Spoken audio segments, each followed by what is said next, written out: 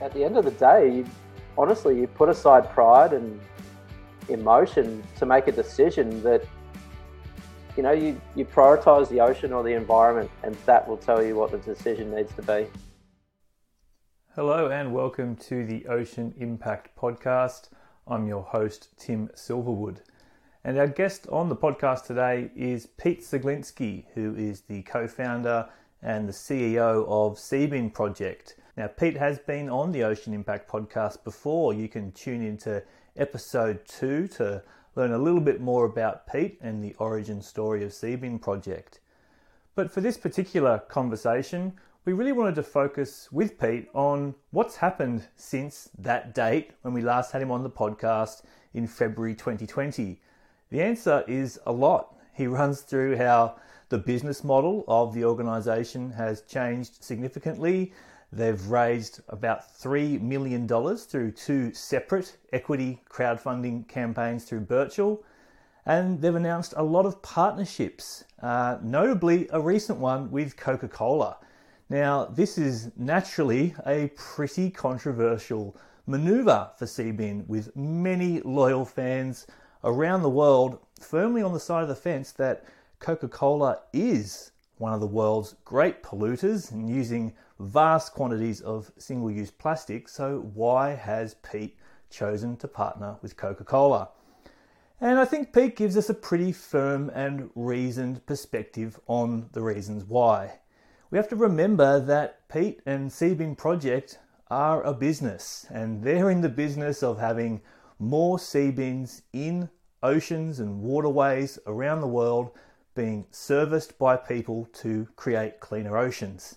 And that's not easy. Pete has tried a number of different approaches to scale their operation to get more bins in the water and more plastic and microplastics and other pollutants out. So I stand in the middle of this one because I've been very vocal in my opposition to Coca-Cola for a really long time. This includes protesting outside the front of their offices in Australia, attending their annual general meetings, and generally leading campaigns to really try and get them to move on reducing the pollution of their products and increasing their recycling and adopting the circular economy. But when I look at this and I see the feedback on one side, I see different perspectives, but at the end of the day, I really believe in what Pete is doing with Seabin Project, and I really believe that partnerships are key to making the kind of impact we need to be making right now at the scale we need to be making them. So I'll let you tune into the episode and make up your own mind, but I'm sure you'll enjoy this conversation with Pete Ceglinski, co-founder and CEO of Seabin Project.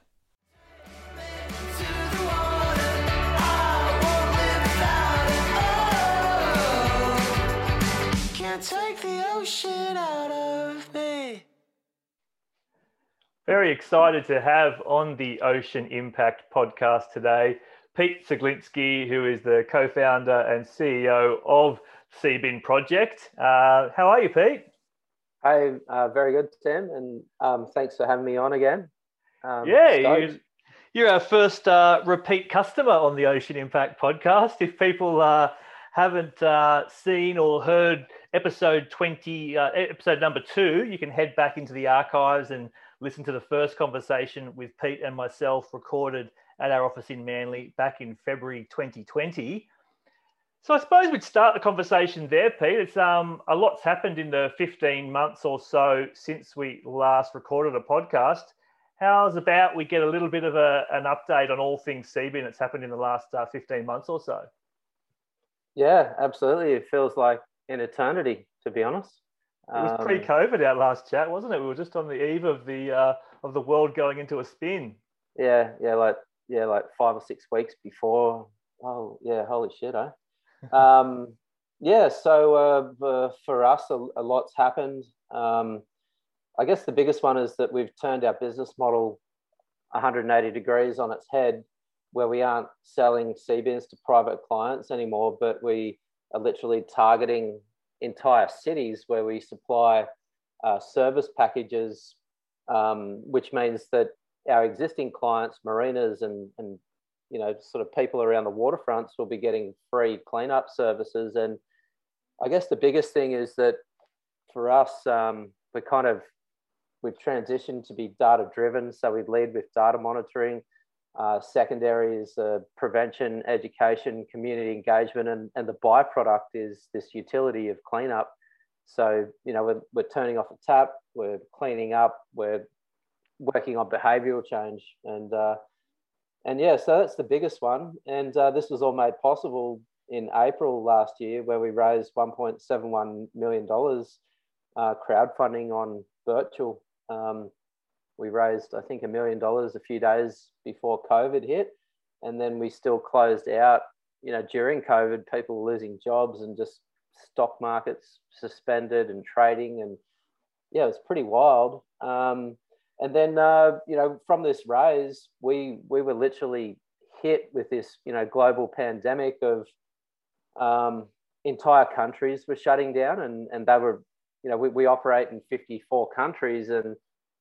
And so we were, I guess, faced with this decision of, do we hibernate, use the money to just, survive through God knows how long it would be, or do we double down, meet our obligations from the investors and hope to hell that the pandemic was short term and we would come out the other side with something to show. And so we doubled down. So instead of laying off people, we actually employed people. We employed 4 people, and we onboarded a global COO over in Los Angeles. We got local positions here in Australia and Sydney. We developed our next tech, Seabins. We put digital sensors in there. We've built our pollution index digital assets, where we partnered up with the Australian Manufacturing and Growth Centre, with University of Technology Sydney, Evolve Group, and TPS. And we've built these a mobile data app. We've built a digital dashboard where we have automated data reporting that supports our citizen science, and we've got an interactive web map. And we've also made all this open source. We launched our Sydney pilot, where we saw that what we were doing by selling single Seabins wasn't sustainable, and that we could essentially package all of this into one product, and literally, so we launched a Sydney pilot, employed a few people for that. We gave ourselves 12 months of self-funded runway, and then Discovery Channel got on board as a principal sponsor, which was just insane. Pretty honored that we're even on the radar. And then we realized that we'd sort of built everything we needed to. We've met all our obligations, and we have proof of concept down there in Sydney with what we do. And so we needed seed capital to then start scaling and growing.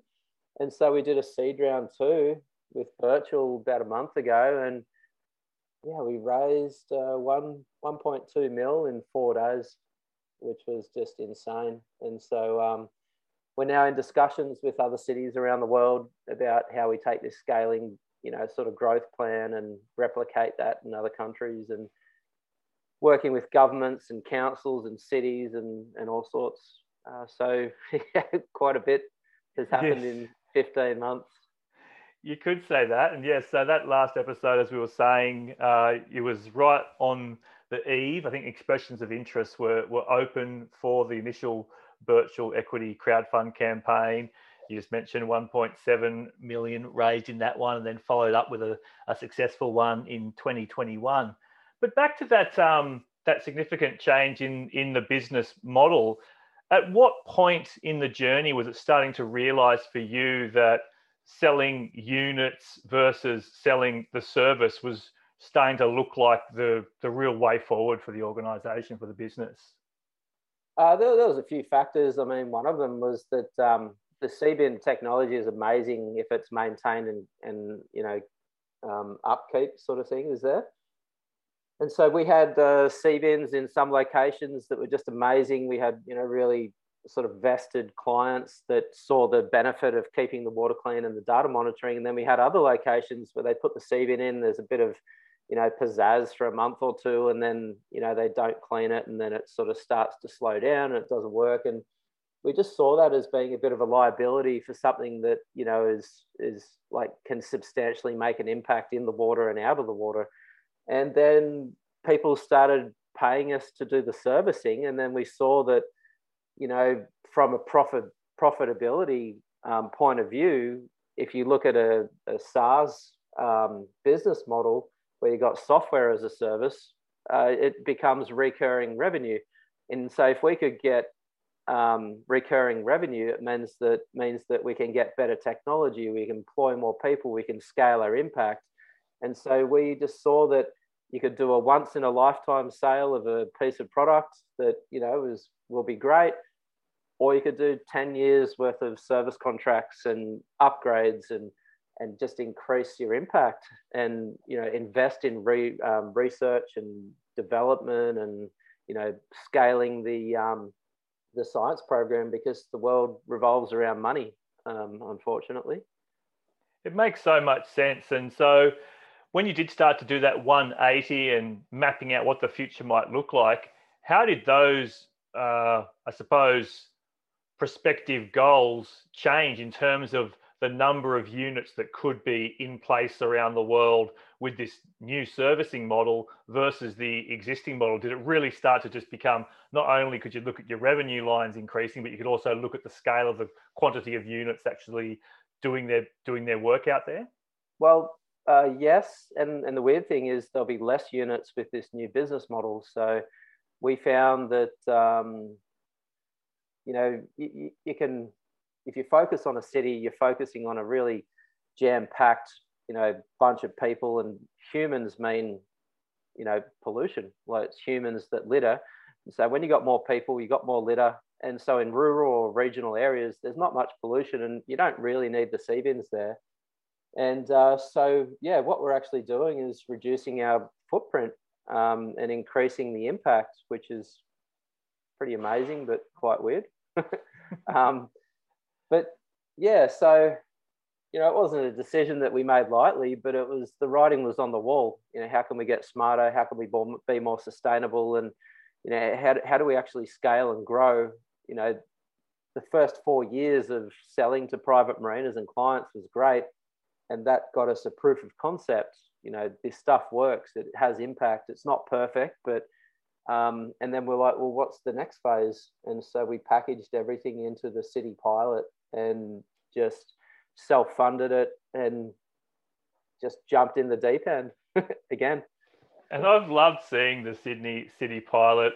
Notably, you see the vans and the technicians zipping around town. You've done a great job of communicating that experience to your supporters and to your audience. But you also sort of found, I suppose, some challenges initially in funding. You just mentioned that you've had to self-fund it, but the goal, I suppose, early on did seem it was about trying to get the local government to pick up the tab. How did that strategy work out, and how will that be integrated into the model moving forward? Well, it was the inactivity of the city of Sydney that really, helped us develop this model. And so what happened was, in October in 2019, there was a unanimous motion passed by the councillors to investigate the Seabins, how it can be an asset to, keeping the world's greatest harbour cleaner, and using visual communication, which is huge. And then, so we were stoked. And 6 months later, when we were setting up the crowdfunding, we hadn't heard like anything from the city. And we thought it was really strange that you could pass a unanimous motion and then, crickets, nothing. And, this was like our first proper experience of dealing with a government or a city or something. And I'm pretty sure, I hope it's not standard procedure, but anyway. And so this essentially sort of ignited something in me where, hey, what if we self-funded this? So what if we take the initiative to lead with the first step and we'll self-fund it? And so we built it into our investment offer doc, and we told all the shareholders that we're going to use up to $240,000 to invest in this city pilot, and this is going to be our growth and scaling plan. And so that's what we did. We launched it. essentially. It's community funded. It was self-funded. There's, money out of our pocket. And it created such a buzz that, like, there was corporate sponsors that were coming on board, like the Discovery Channel and some other smaller ones. And, it all added up. And then with the investment program and the fact we were doing this, here in Sydney in our own backyard, we had 1,600 investors that were lobbying for this because, we know it's the right thing to do. And, and then we had communities that were getting together and they're like, lobbying, come on, support Seabin. You guys done this unanimous motion. What's the go? Put your money where your mouth is, sort of thing. And then, in 12 months, it's coming up to 12 months next month, where, we've everything we do, we measure the impact of, it's all tangible stuff. And so in the last 12 months in Sydney Harbour, we know that we've filtered 3.3 billion litres of water for microplastics and plastic fibres, oil and more. We've collected 16.3 tonnes of marine litter in that 12 months. And we know that, through social media and through events and community engagements, that we've reached more than 10 million people in the last 12 months. But then, in terms of the support from the City of Sydney, it's weird. It's been negligible. The main excuse that we found was it's not their problem. And then the next one was, because it's not our problem, technically we're not responsible for this. It would be a waste of taxpayers' funds, which was, a bit of an eye-opener. And then we realised that a lack of governance was really a major challenge. There was a lot of finger pointing, it's not our rubbish. It comes from upstream. It comes from there, point left, point right.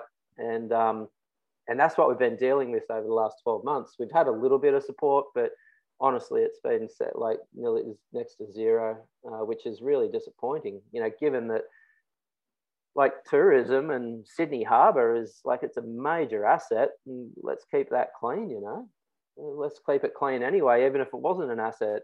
And I can imagine the huge frustration for you when you consider how much money is being spent on managing waste and managing litter on terra firma, on land, but as soon as it gets into the waterway, then the finger pointing starts and they want to really shirk responsibility. Yet it's the public amenity of the people that are living in those areas impacted by the pollution, which really should translate into financial support to clean it up. Yeah. I mean, it's a new problem. I think we're on track, but the weird thing is, like, we've got the data that we can trace back to streets. We can trace back to intersections with parking tickets, of all things. It's got the City of Sydney's name on it. It's got, like, date and time and all this sort of stuff. And then, there's other data sets that we have where we know it's waste leakage and we know where it comes from. We know where it originates from. But it's, we're just trying to coexist with them and find a common ground, not upset them, but still be firm, which is pretty tricky. So obviously when you start mapping, and we'll talk a bit further on about the 100 Smart Cities project, but when you start mapping out this expansion, of course, you're out there looking for councils and other government bodies to fund these implementations into other cities, aren't you? So it's not like you've had a bad experience with City of Sydney and you think, it's not going to be local government anymore. You've got an open mind to who will come to the party to fund these in the future.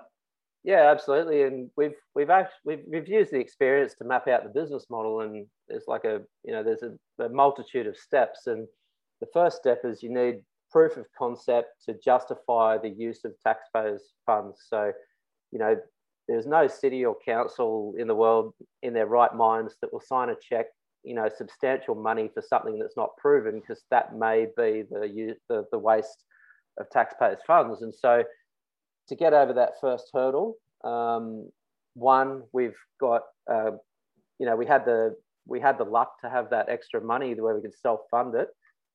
Two, we've got corporate sponsorships that are funding us, to clean up. And three, there are grants available by the city, which we've applied for, but it's hit or miss. You can't rely on a grant. But and so to get the proof of concept in the business model is looking at corporate sponsorship, innovation grants, and a few other things to really get that proof of concept. From there, we will file for a procurement of a paid trial with the city. And then from there, working with the city, working on how do we get state or federal funding to assist them.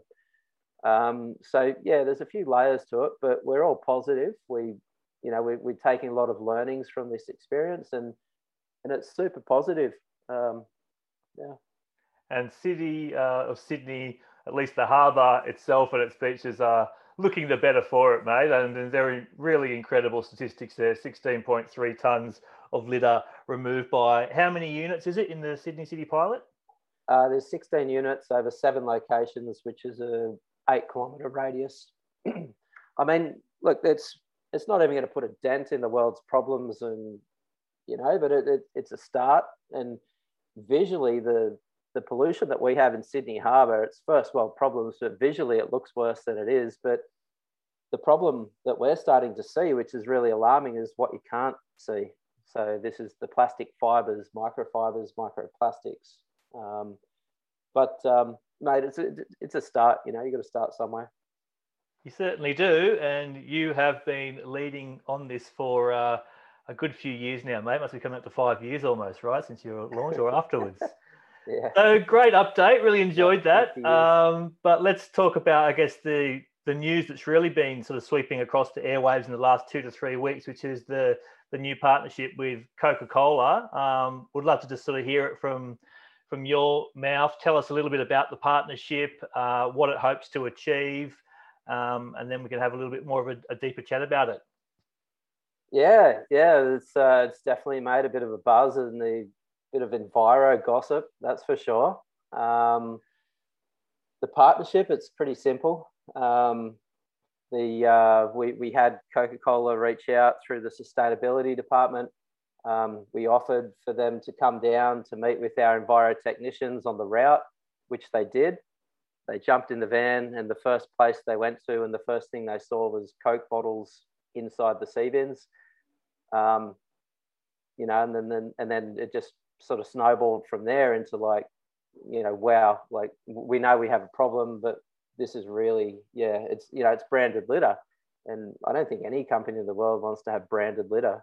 And, they know they got problems. They got massive problems. They're the biggest polluter.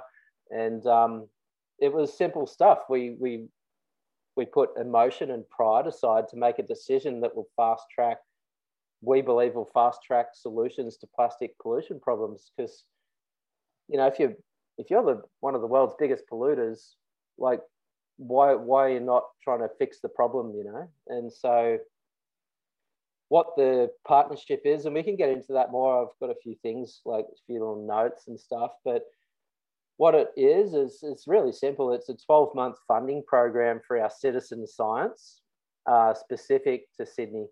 And so the funding will go to paying some of the volunteers, getting better at the investing in the data protocol, and just really dialing in the data program, which we can then use in a multitude of ways.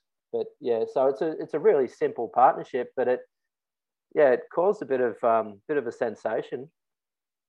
So starting simple, but I'm imagining, and obviously the way you've presented it, it was a big thing, probably one of the biggest things I'm imagining you've had to do in your journey with Seabin to date. But there must be some great and grand aspirations of what a robust partnership with a brand like Coca-Cola can do for you into the future. So it's starting small. Can you tell us a little bit about where you hope or intend it can go into the future? I mean, this is our first, step or foray in a partnership with somebody like Coca-Cola. And so, we kept it to something attainable, something tangible. But, the global footprint of Coca-Cola is massive. The global impact of, the single-use plastic bottles and, all the other stuff that goes into the packaging their products is just insane. And, they want to do something about it. And we want to do something about it as well. And so, start with one thing and then look at scaling up and scale up the impact. And that's the long and short of it. Absolutely. Yeah. And obviously around the same time, we learn of another major, the ocean cleanup project. I was going to say another major ocean cleanup project. They've put it in the name of their organisation, similarly announcing a partnership. And obviously Coca-Cola have been supporting cleanup operations for decades. A lot of them in Australia as well, whether it's Coast Care, Keep Australia Beautiful, Eco Barge Clean Seas, Plastic Collective, Boomerang Alliances, OzMap. So it's not new. They've got a big problem and they're supporting solutions to help mitigate it. But when you sort of look at obviously a little bit from your perspective working with Coca-Cola Amatil in Australia, but looking at what they're doing on that global scale and supporting projects like the ocean cleanup, what do you see from them as a business in terms of their commitment to really getting in there and addressing the problem that they have and the problem that obviously the planet has? Look, Coca-Cola are a multi-billion-dollar company. They're not stupid. They're smart. They know what their problem is, and they know that they can't continue on this trajectory with a woke culture. Like, it's prevention and awareness. It's take three. It's every other person working in enviro world that is, changing. Like everybody, people are refusing single use, and legislation is being created, from this woke culture. And so at the end of the day, if Coke don't change, they're out of business. But then, they're smart. So they know they need to change, to keep continuing.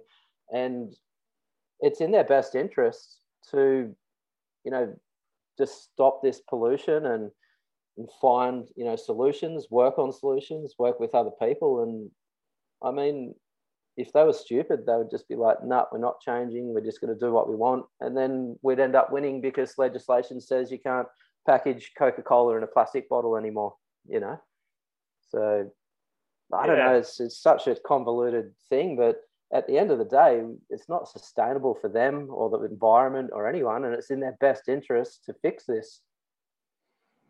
Yeah, and they're a couple of years into their bold statements around taking charge on this issue. There was, obviously decades and recent years of inaction, but when their World Without Waste initiative launched, I think it was 2019, it really showed that they were not just making a renewed commitment, they were putting some numbers to it. So if you go and check out the World Without Waste campaign page, you'll find out it's big figures. It's saying that for every bottle they produce, they'll be able to show that they've collected or supported the collection and the recycling of every single product by 2030. It's I think they're already at 70% recycled content in their plastic bottles in markets like Australia, and that's going to be 100% by 2025. So there's serious stuff. It's very much in line with this notion of a circular economy being something real and tangible, that coupled with systems to prevent leakage and clean up what gets out there, you can start to have a world with a heck of a lot less waste, maybe not no waste, because we know that's just not sort of tangible. But yeah, it is from my perspective, there's a lot of legitimacy to it. I get a lot of the community sentiment there around Coca-Cola's track record in putting a bit of greenwash on things, on making claims but not really substantiating them. But for you and for people like the Ocean Cleanup, I mean, if that means more bins in the water, removing pollution and supporting the servicing of those entire cities, if it means for the Ocean Cleanup, more of their interceptors going into rivers in developing countries and showing what's coming out, I mean, that's a good thing for the ocean and people, isn't it? Yeah, it is. And it's really hard to transition that mindset of they're the enemy, and there's this stigma of you don't work with the enemy, you fight the enemy. And but it's not very productive. You know, it's like you take Dr. Jane Goodall, you know, she's celebrated around the world for environmental work and all the progress that she's made. And she sat down with, you know, chemical and oil companies, and, you know, she sat down with the enemy and she fast-tracked solutions. You know, she was one that said, like, you know, arguing and shouting at people isn't productive, you know. And so we started to look at people like her as inspiration and, you know, coexisting to find a solution to a common problem. One of the big things that I noticed a few years ago was World Wildlife Fund partnered up with an oil tycoon from Norway to build an ocean research vessel to the tune of $350 million euros. And, you know, it's like, it's just putting the stigma aside and trying to coexist to find solutions or even fast track it. So, you know, it exists. There's so many people working with Coca-Cola, and, you know, it's nothing new for what we're doing, but it's definitely going to help, you know, our impact and scale it up and speak to more people and remove more rubbish and filter more water. And, you know, hopefully on land and in water, we have that same impact going. How is it though from a personal side, Pete? I mean, you know, I've known you for a few years now, and, you know, your dogged determination to get this business and the foundation humming ultimately to improve the health of the ocean. And you sort of get out there, and you have to really contemplate and consider what it's going to mean for you and for the business to announce this partnership. But then you do cop a bit of flack online. I mean, how's that been for you? I mean, I know you're a tough cookie, but has it been a bit rough? You know, the weird thing is that it's been 99.9% positivity from all of our supporters. There wasn't one negative comment on LinkedIn. Twitter was amazing. Instagram and Facebook started getting a bit fruity. But it's been like, honestly, it's been like 99.9% super positive, you know, and that's pretty amazing, especially in this day and age of social media with, you know, online trolls and like non-factual opinion-driven criticism. And so, but I try to be a bit thicker skinned. It took me a long time to make the decision to say yes, and yes, we will work with Coke. But at the end of the day, honestly, you put aside pride and emotion to make a decision that, you know, you prioritize the ocean or the environment, and that will tell you what the decision needs to be. You know, we don't have a business model where we need an enemy. You know, we don't need to go out and lobby and petition people to elevate ourselves, or, you know, we have an approach where we coexist. Like, we just want cleaner oceans. You know, it all helps. Don't get me wrong. You know, boycotting Coke, I already do that. I don't drink their shit. You know, but like, I'm a minority. Majority do, because Coca-Cola are a business that, you know, everyone loves. Not everyone, but a lot of people love their products. They're going to be here. They're going to be around. You know, it's like, how do you work with that and just fast track solutions? So personally, I'm not too bothered, to be honest. Like, I thought we'd cop more flack. I thought there'd be more trolling. I hope people don't take that as an opportunity to come out and get me. Yeah, it's pretty poor form when you do see some of the behaviour of community, you know, members online who do engage in trolling and really counterintuitive and counterproductive, when particularly some of the characters, you know, their intentions are cleaner seas and healthier oceans too. So that kind of gets under my skin a bit too, mate.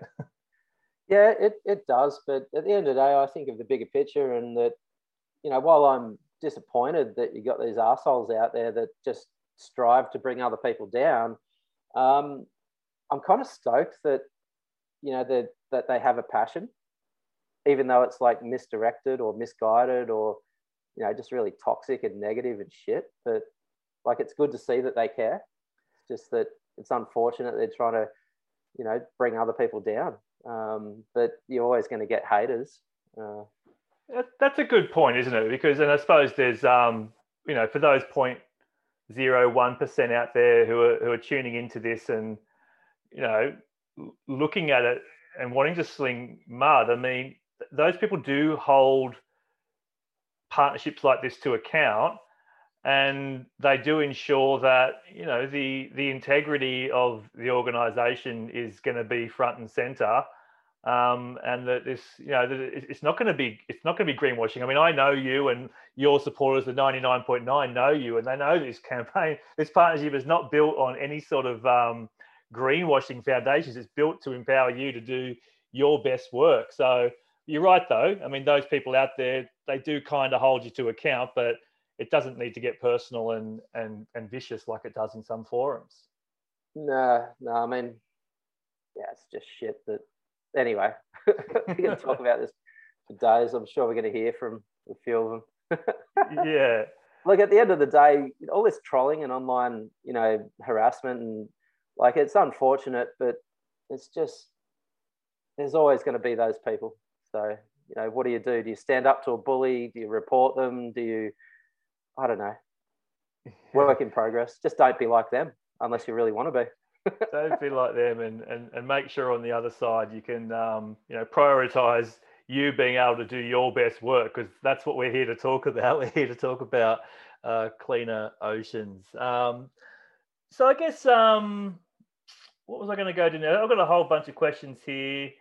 I suppose the one, that was coming up a little bit on just a couple of forums was around, that decision not to talk about the prospective Coca-Cola relationship when you had just closed out a recent equity crowdfunding raise. I mean, I could, I'll let you respond. I don't want to put any sort of words into your mouth, but just talk a little bit to that particular criticism that has come up online. Well, it's pretty simple, and it's like, we're just like, Seabin are not a listed company, and so with crowdsourced funding, like, it's actually against the rules to raise money on speculative items. And so the Coke partnership, it wasn't finished, it was still in progress, and so that is literally considered speculative. And that was for the same reason. For the crowdsourced funding rules, we didn't put financial projections into our offer doc, because it's speculative. We think we might hit 5 mil or 50 mil or 100 mil, but we might not. And so the rules with crowdsourced funding is really dialed into that to stop people from telling porky pies about the business trying to raise. So because the deal wasn't finished, it was speculative, and so we didn't talk about it. Like, we got a lot going on, with Coca-Cola being one of them, but it takes years to get some of these partnerships signed off. And because it wasn't finished, we didn't talk about it. As soon as we finished the raise, it was like a week later or something. We put it out there and front and center, and just see what the fallout was going to be. But it was like super positive. But that's the main reason, was that it was speculative, and so by law you can't put that in. Yeah. I'm assuming that amongst your investor community, which I'd love to hear the latest figures of the number of people that are now shareholders of Seabin. Close to 3,000. Close to 3,000, right? I'm sure they're looking at a partnership with an organisation of the scale of Coca-Cola and thinking, well, wow, this is my investment just became a little bit more exciting.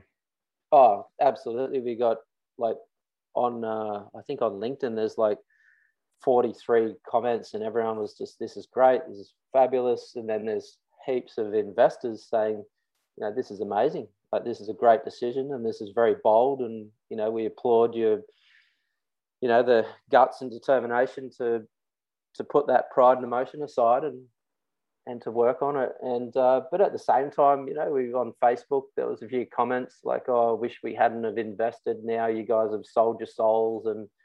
But it's like 0.1%. You just can't please everybody. Yeah, absolutely right. And as we just discussed before, those forums, we'd be surprised if you didn't get that sort of activity taking place. It's such the norm in those forums now, and we've just got to understand that's going to take shape. I've copped a little bit, since starting OIO, and I was fine for all my 10 years at Take 3 for the Sea, out there waving the placards and going to the Coca-Cola Amatil AGM and speaking out to the board of directors. I mean, I was the golden child, but now that I've evolved as a human being and has evolved as an environmentalist, and starting to use the tool of business to create grand scalable change, you get some of this negative flack, and it hurts a bit, because I think I'm doing, not only have I got a legacy of my previous organization with Take 3 for the Sea, but I've got a really exciting future ahead with the impact we can achieve with OIO and all the businesses that we're supporting. So it bums me out a little bit, but I must admit, I don't try and get too deep into those online worlds, because it would probably start to get under my skin. I just don't even want to go there. So I just put a little, bit of black paper over that page and don't go there. Yeah, I know. I'm torn. I don't like bullies. I can't stand bullies. In my head, I paint this picture of like my kids are at school being bullied. What would you do? Would you stand up to them? Would you fix it? Majority of the time, the bullies are cowards. They've got their own problems and they take it out on others. And so I'm torn. I can't stand online harassment and bullying. And you got to wonder how many other people they've done that to previously, or how many other people they will. And so I'm torn between taking a stand and letting it consume me. And so I'm trying to find a bit of a balance there. Like, you don't harass people. It's not on, whether it's online, on the street, or on a phone call or something. Just, you need a bit of respect. So I'm not sure. I'm still trying to work it out. Well, good on you. And I think, those of us working, I guess, on the front line a little bit with environmental organisations, probably really did sort of feel for you a little bit as being, not the first. We spoke about the many organisations who've partnered with Coca-Cola before, but maybe the first in a while. And your image is so powerful and pristine that it was obviously a big thing for you, and you expressed that in your sentiment in some of your communications about it was a tough decision. But I hope today's chat has helped people understand a little bit more so the reasons why and what it meant for you and the consideration you took into the process. So I appreciate you divulging all that today, mate. Mate, it's actually kind of flattering in a weird way that you're on their radar. Like, oh, cool, righto. You're a bit of a dick, but like, good one, mate. Carry on. Yeah, take that, mate. Take any of that good stuff you can out of it, and use that to power yourself moving forward. Where are you at? Last time we on the podcast, we were talking a little bit about some of the changes to product manufacturing and new models of the unit.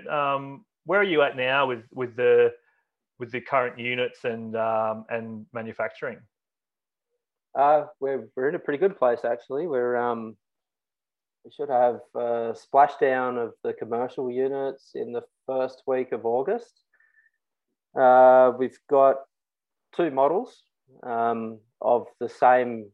Well, it's the same hardware, but the second version of it's all tricked out with digital water sensors and with full IoT connectivity. We got a modem on the dock that are taking the water sensors, sending it to the cloud. The cloud then sends it to your mobile app and the digital dashboard and a few other things. And so the actual the hardware and the product itself is it's super exciting. And we've even dialed in the pump a little bit more to have double the flow with the same energy consumption, which is I think it's $3.31 a day, so less than the cup of coffee in Sydney, a good cup of coffee.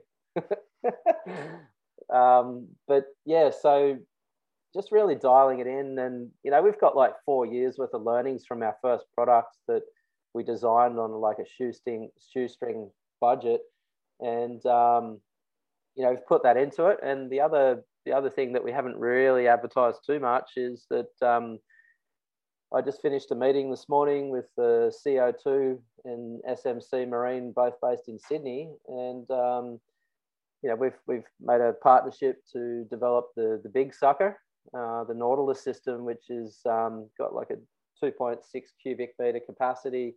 It's 2.4 meters in diameter, and it's big.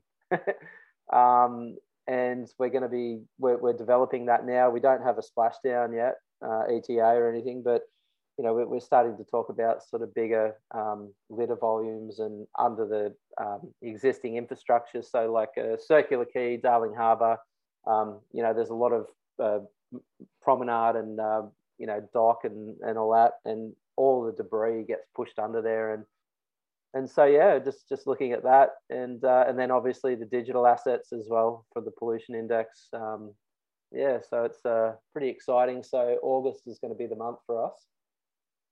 Wow, the Nautilus sounds really impressive, and I suppose incredible applications, not just you mentioned in cities like Sydney where you're going to have a high pollution load, but really getting into some parts of the world that, you probably put a traditional unit in, it's going to be chockers really quick, right? So that's the idea. You're going to expand the scale to be able to capture bigger quantities in hotspots.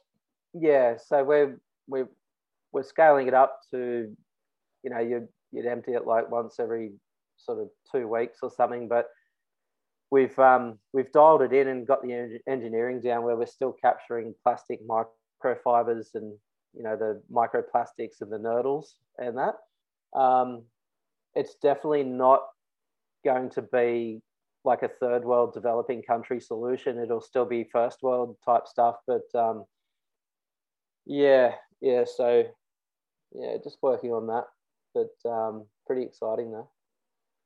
And how are you going with some of the design elements around tidal areas and fixed pylons versus floating? Have you got that one addressed? Yeah, we've had a fixed dock unit that's been operational in the Brunswick Heads Boat Harbour now for about 12 months. We've pulled it out of the water to sort of reassess the design and dial that in. But so we've been restricted to putting the units on floating docks and infrastructure, and then we realised that maybe that's only say 40% of a waterfront and 60 to 70% is existing fixed structure. And so pylons and stuff like that, and we found a solution of how to do that. But then we can't just put it anywhere because you still need access and visibility and a few other logistical items to make it work. But so we're getting that going. We got a fair bit on, eh? Oh, I do feel for you, mate. But I also am ecstatic that as you take bigger and bigger bites of your mission, the support is around you. I've loved to see the team grow. I've seen that you've got some new opportunities emerging for new team members. So I just hope at the end of the day you go for a surf, or at the start of the day you go for a surf, and the salt water brings a smile to your dial, mate. Is that still the case? Yeah, absolutely. I definitely go through stress periods where I have a mental block of doing something that makes me happy, which is literally going for a surf or a swim in the morning. And then I get a bit bummed about it because when I find a hurdle, I always want to find a solution, and it just happens to be that the hurdle's in my head, and so it's like time to sort of focus on myself. And it's a really simple solution though. Like I just need to go down to the beach before work and at least try and get 3 waves. And if the surf's really crappy, like just jump in and have a swim. And I don't know what happens, but it just makes me feel good and happy, and then all of a sudden, like Happy Pete's more productive. And my wife looks at me in the eye and says, "Go for a surf." Oh yeah, absolutely. But you're like, oh, I need to go to the office, and you go to the office, but you're like procrastinating on social media or just fluffing around, and you're not very productive, and you're just stressed, and like just 30 minutes, that's all you need. And makes a world of difference. It does indeed. Well, we might start to wrap up today's conversation. So, a chance to talk to anything that you haven't had the chance to talk to yet. On the back of that chat, maybe there's a bit of words of advice or experience for people that are, going through tough times with their own entrepreneurial endeavors. But yeah, maybe just a chance to reflect and speak to some points that you haven't got to yet, mate. Yeah, I mean, in terms of that entrepreneurial stuff, like we got forced into transparency by doing a crowdfunding campaign in 2016 where we had to show how we spent people's money. And so, we've always been really transparent and honest, and I've always enjoyed helping other people. Like if I've learnt something and they're facing the same problem, I can pass on what I've learnt or what I think might be totally wrong. And so if there is anyone out there that, have a startup or a business, or you're trying to make an impact and you've got some hurdles, and, if I can help, reach out through social media or through our website, and, we can have a coffee or a phone call. And like, I'm not an expert, I'm not really a businessman or anything, but I've definitely got through a few hurdles and problem solved my way out of shit fights. And so that's there. If everyone wants to reach out, that'd be great. If you want to go for a surf, that'd be even better. And then I guess the next stage for us is taking the Sydney pilot and literally scaling it up to 100 cities.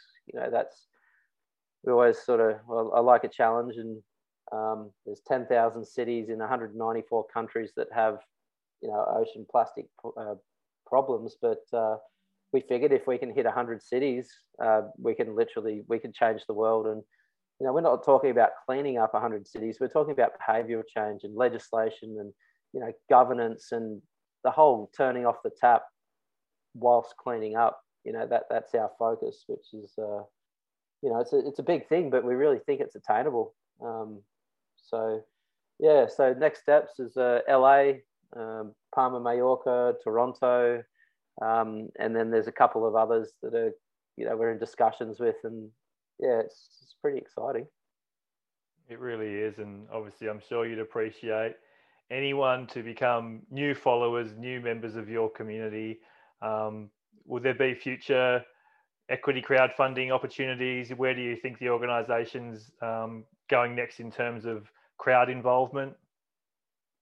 Definitely, there will be future crowdfunding opportunities. In the scaling plan, we know that we need to get community support, community engagement, and then we just figured, like, if we're going to take on an entire city, we need to lobby them, we need voices, so and we need money to do it as well. Set up the van, employ people.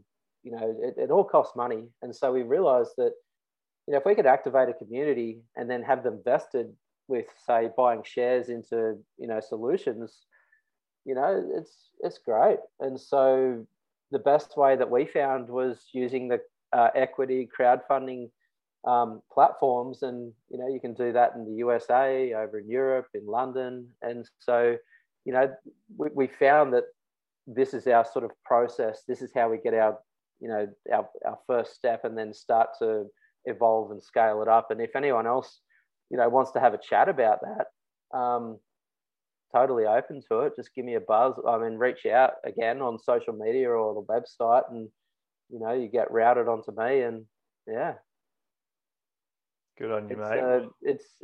It's community driven. It's people being active. It's small solutions, small actions that all add up. And human behavior is the greatest challenge that we have. It's not plastic, it's not recycling, because you think about it, like, imagine you had the perfect material and you had the perfect recovery system. You'd still human behavior, if you're lazy, you're going to break that chain. And so we need to, everyone has a role and everyone has a responsibility, and consumers and producers and industry, like, they've got a lot to account for. But as humans as well, we also have a role. And so that's kind of how we see fixing the problem of the ocean, is small actions by a lot of people and that sort of thing. Yeah. All right, we could probably keep yarning on this stuff for a long time, Pete, but we'll let people get on with their day or their evening. And I'll just say again, keep up the great work, and thank you for all that you've achieved over the last 5 years and beyond. And any final words for you, or where you want to send people to follow the journey? Oh yeah, yeah. If you just check out Seabin Project on any social media channel except for TikTok, yeah, you can contact us there and just follow the journey. And we try and be as transparent as we can and tell an authentic story. And just yeah, thanks for having me, and thanks to everyone listening. And refuse single use and have a reusable water bottle and a keep cup for your coffees and teas, and we'll be fine. The world's going to be okay. It's just going to take a while to fix it. And humans are the ones that are at risk. All right, mate. We'll leave it for there. Thanks for your time. We'll talk to you soon. Thanks. Bye.